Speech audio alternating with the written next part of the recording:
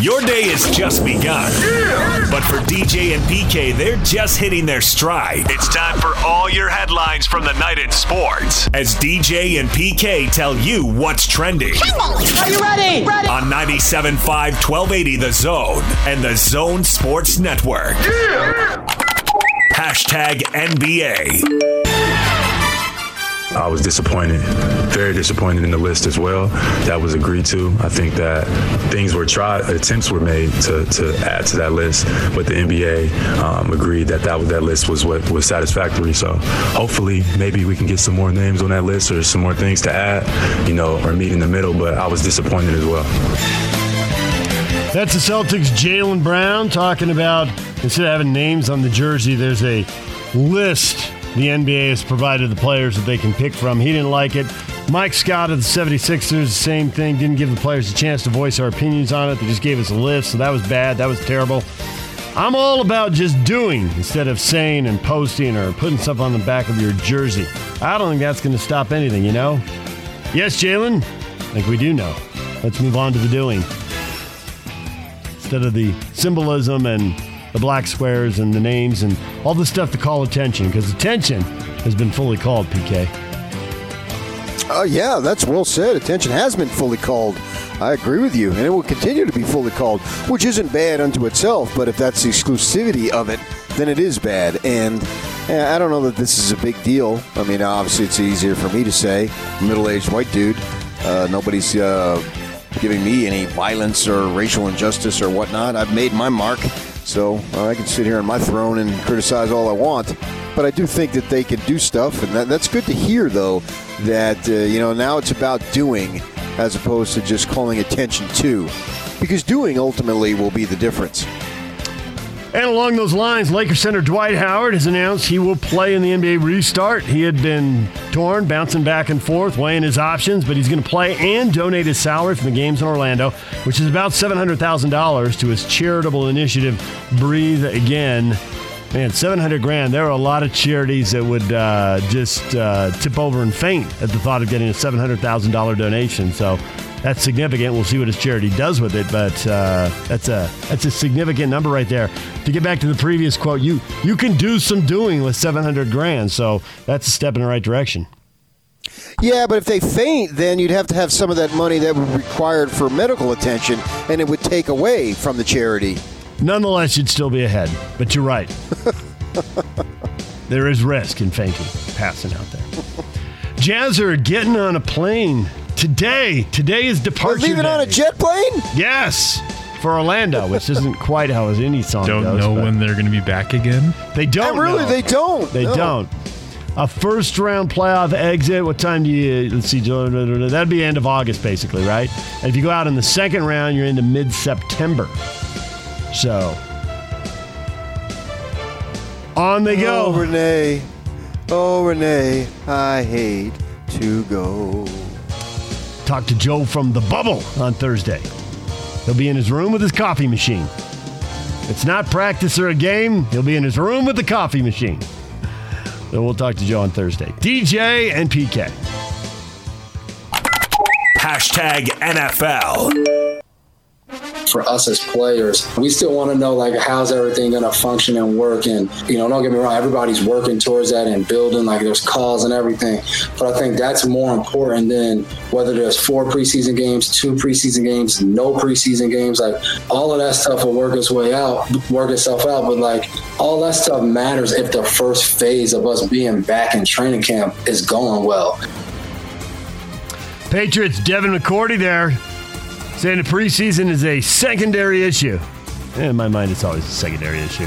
And if that's all they have to cut, then this is a great year. That's not much of a sacrifice in my world.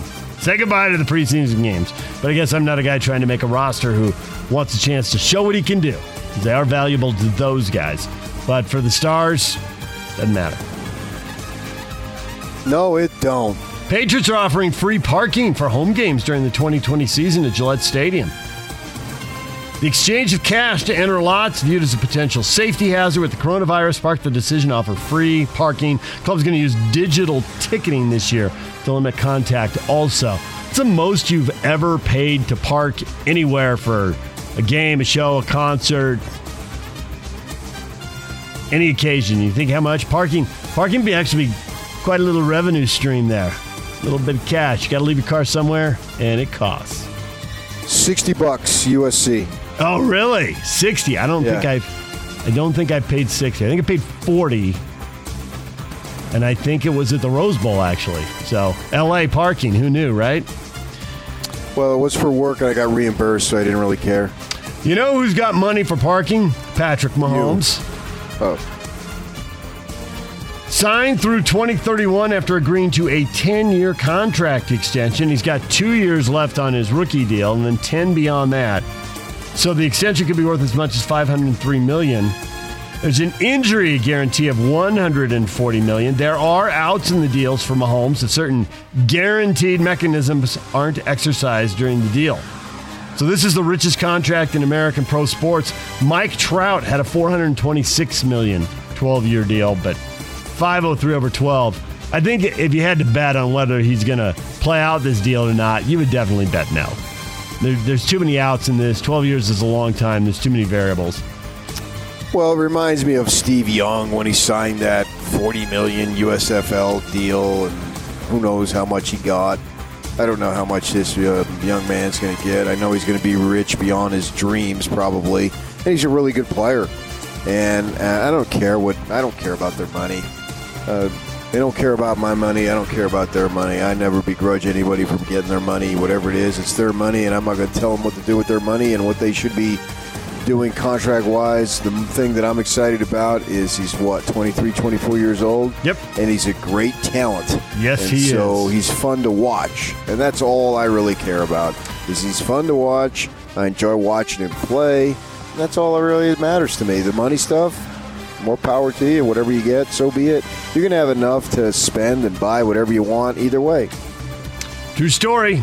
And that is a pile of money for Kansas City, but I assume that they're out selling multi-year sponsorships and multi-year luxury suite deals and got their, 50 luxury suites, whatever it is they have. I don't know exactly, but they're rolling out 3, 5, and 7-year contracts. They're rolling it out into the future and getting it back. So it grinds on. Any little ratings drop the NFL has or anything, they just seem to bounce right back from it, and they're fine. The Raiders are trying to get Jadeveon Clowney. Unknown if he'll lower his salary demands. He wants $17 million a year. The Raiders right now are sitting on about $7.9 million in cap space. Presumably, they could create a little more, but $17 million seems like a lot, so see what Clowney does, but always good to have a defensive end. Something to beef up the old D-line a little bit. You got to win the line of scrimmage, PK. Kyle Whittingham has told us that once. He's told us a million times. Oh, you got to win the game. DJ and PK. Hashtag college football. The Oregonian's John Canzano reports the Pac-12 Commissioner Larry Scott has taken a 12% compensation cut from his $5.3 million salary. Canzano obtained an internal email sent out to conference staffers that read in part, our CEO group approved our conference budget for the coming year, which includes a 9% overall decrease in expenses, along with salary reductions for employees making over $100,000 in annual salary. Cuts for all employees range from 5 to 10%. Larry Scott taking 12 PK. A team player leading the way. Well, I think it's more of a bad look, with the money that he makes, the $5.2 million. He received like a $1.9 million loan to build a home, to get a home anyway. I don't know if he built it, but to buy a home in the, obviously, San Francisco area. The Bay Area is very, very expensive. Everyone knows that. And we know about the rent that they pay. Canzano's been all over this, inside out, and I don't know whether he has an axe to grind or not. I can't say that, but he's certainly done a lot of work regarding that. And I read the column. I'm sure you did too. And just 12% when you're making $5.3 million. And somebody who's making $100,000 is going to take a 5% pay cut. That $5,000 means a lot more to them than the 12% you're taking. Just by way of comparison, the NBA commissioner led the way taking a 20% pay cut. Yeah, it seems like he should be taking more of a pay cut, actually. If he did what the NBA commissioner did and took a pay cut, he'd still be making more than $4 million. Yeah. And all the people who are in San Francisco, I mean, $100,000 sounds like a lot of money, but it doesn't go nearly as far in San Francisco as it goes in most cities in the United States. It's like you say, housing costs first. Transportation, we were just talking about what you pay for parking. You know, the transportation. Do you want to ride mass transit right now if you have to go into the office? And I think the thing that grinds everybody is that they've blown so much money with having not just the conference headquarters in San Francisco, but the whole conference network. You know, there's a lot of back-end stuff that just doesn't need to be in the most expensive real estate. It doesn't. If you need a few offices for show, for the executives, because you're going to, be next to Google or Amazon or whatever investment firm that you're going to cut a deal with, great. But they've been there. They haven't cut those deals.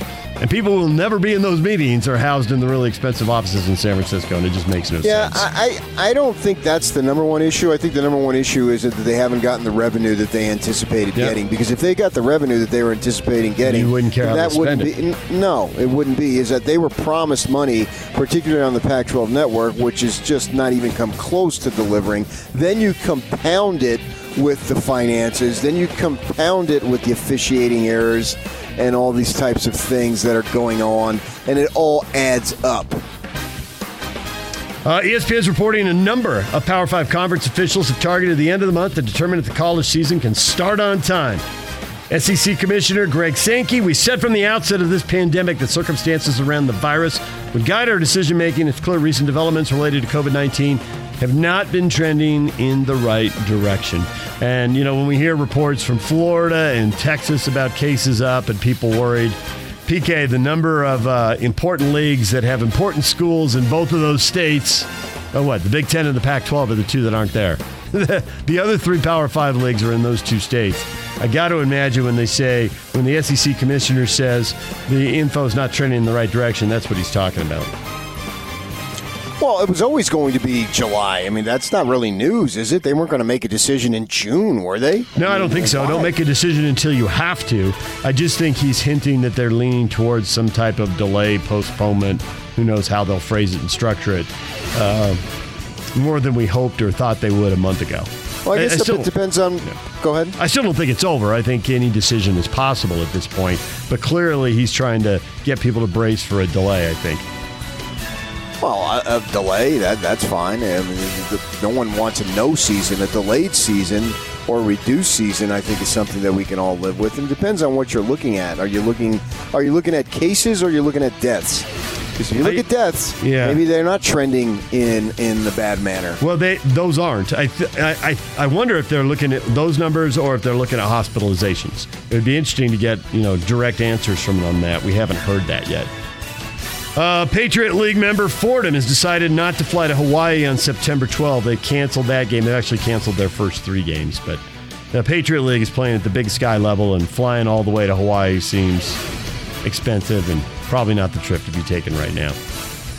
I don't know. Does Hawaii still have a quarantine? They're having one for a while. I don't know how they can get teams. It's supposed to end, I think, the 1st of August. Oh, okay. Was the last I heard. Yeah.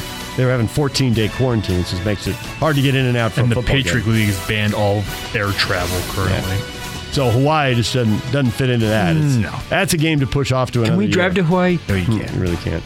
DJ and PK. Hashtag Major League Baseball. As a team, we feed off that, and even on the road, you feed off of it when you're getting booed and heckled and everybody in the stadium wants you to fail. It's as a player, it gets you up for the game and you use it to get through the season, and to not have that's going to be different. And I think once we are back to the point where we do have a packed house at Miller Park again, whenever that may be, you're going to appreciate it that much more. That's Kristen Yelich right there talking about the fans and how the players draw energy from the crowd. Major League Baseball has announced the full 60-game schedule. All the teams are going to play 40 games in their division and then 20 interleague games against their corresponding geographic division. So AL East, NL East, the opener is the champs, the Nationals and the Yankees, followed by the Giants and Dodgers. ESPN with a doubleheader to get things going. And we've been talking, PK, about changes you make in the short run and then changes you make permanently. And there certainly is a a love of tradition. I think tradition means more in baseball than it means in any of the other sports. You know, you got more than a century of tradition, and you want to hold on to it. And American League, National League is part of that. But man, the economics of not starting games at 4 p.m. or 10 at night in the local markets. I wonder if we're going to see the end of the AL and NL and more games played regionally, geographically in the time zone, so that everybody's got first pitch at 7 or 7:30 as much as possible. Maximize the audience instead of the Yankees out on the West Coast and the Dodgers and Giants on the East Coast. And you know, I don't know if it means that much in the middle of the country. I wonder if franchises like the Cubs and the Cardinals are that into it. But I think for the teams on the coast, it's a big deal for their local TV packages. Absolutely right. And you think the Oakland A's are going to give up home games against the Boston Red Sox and the New York Yankees? That's the flip no side. Freaking way. Well, they'll start it at 1 a.m. if they have to on those TV games back there. No, there's no way, because anytime the Yankees, particularly in the National League, and the Yankees and the Red Sox, when they come west, they're a sellout. Oh my gosh. It's automatic. Yes, it's automatic. The last time the Yankees came to the Diamondbacks ballpark, whatever it's called these days, my sister immediately bought tickets for every game, went to the first game, sold the next 3, and made a whole lot of money. And that is why people who work in ticketing, and we know people who work in ticketing, use the variable pricing. Because the fact is, when you get those games, you also get the Rays and the Jays and whoever else, right? I mean, the Yankees get the Dodgers, and that's probably a big deal. But I don't know if the Padres showing up at Yankee Stadiums. I think we do know. It's not going to drive the same. The Padres and the Rockies aren't going to drive things the way the Giants and the Dodgers do. So all games are not created equal. No, unless they're better, they have to, one of those particular years when they've hit and they're better, I understand your point. But when the Yankees come down to Petco, I'd have to imagine people down there, they're excited about it. So I think there's a blend to be had somewhere in the middle of what you're saying, but not a complete either way. I think you're probably right about that. And they follow the money. They'll do the math on what they make of tickets in those games, and then they'll figure out what they can get for their local TV deals and maximize the bucks. What is trending? It's brought to you by Shamrock Plumbing. Receive a free reverse osmosis system at the purchase of any water softener at Shamrock Plumbing. 801-295-1690. That's Shamrock Plumbing. Coming up, we're going to talk with Jason Cole, longtime NFL reporter. Obviously, Kansas City, that's a heck of a contract for Mahomes. We can talk to him about that and the next generation of quarterbacks, and also just, getting this season underway and some of the challenges the NFL is trying to deal with right now. We'll talk with Jason Cole coming up next on 97.5 and 1280 The Zone.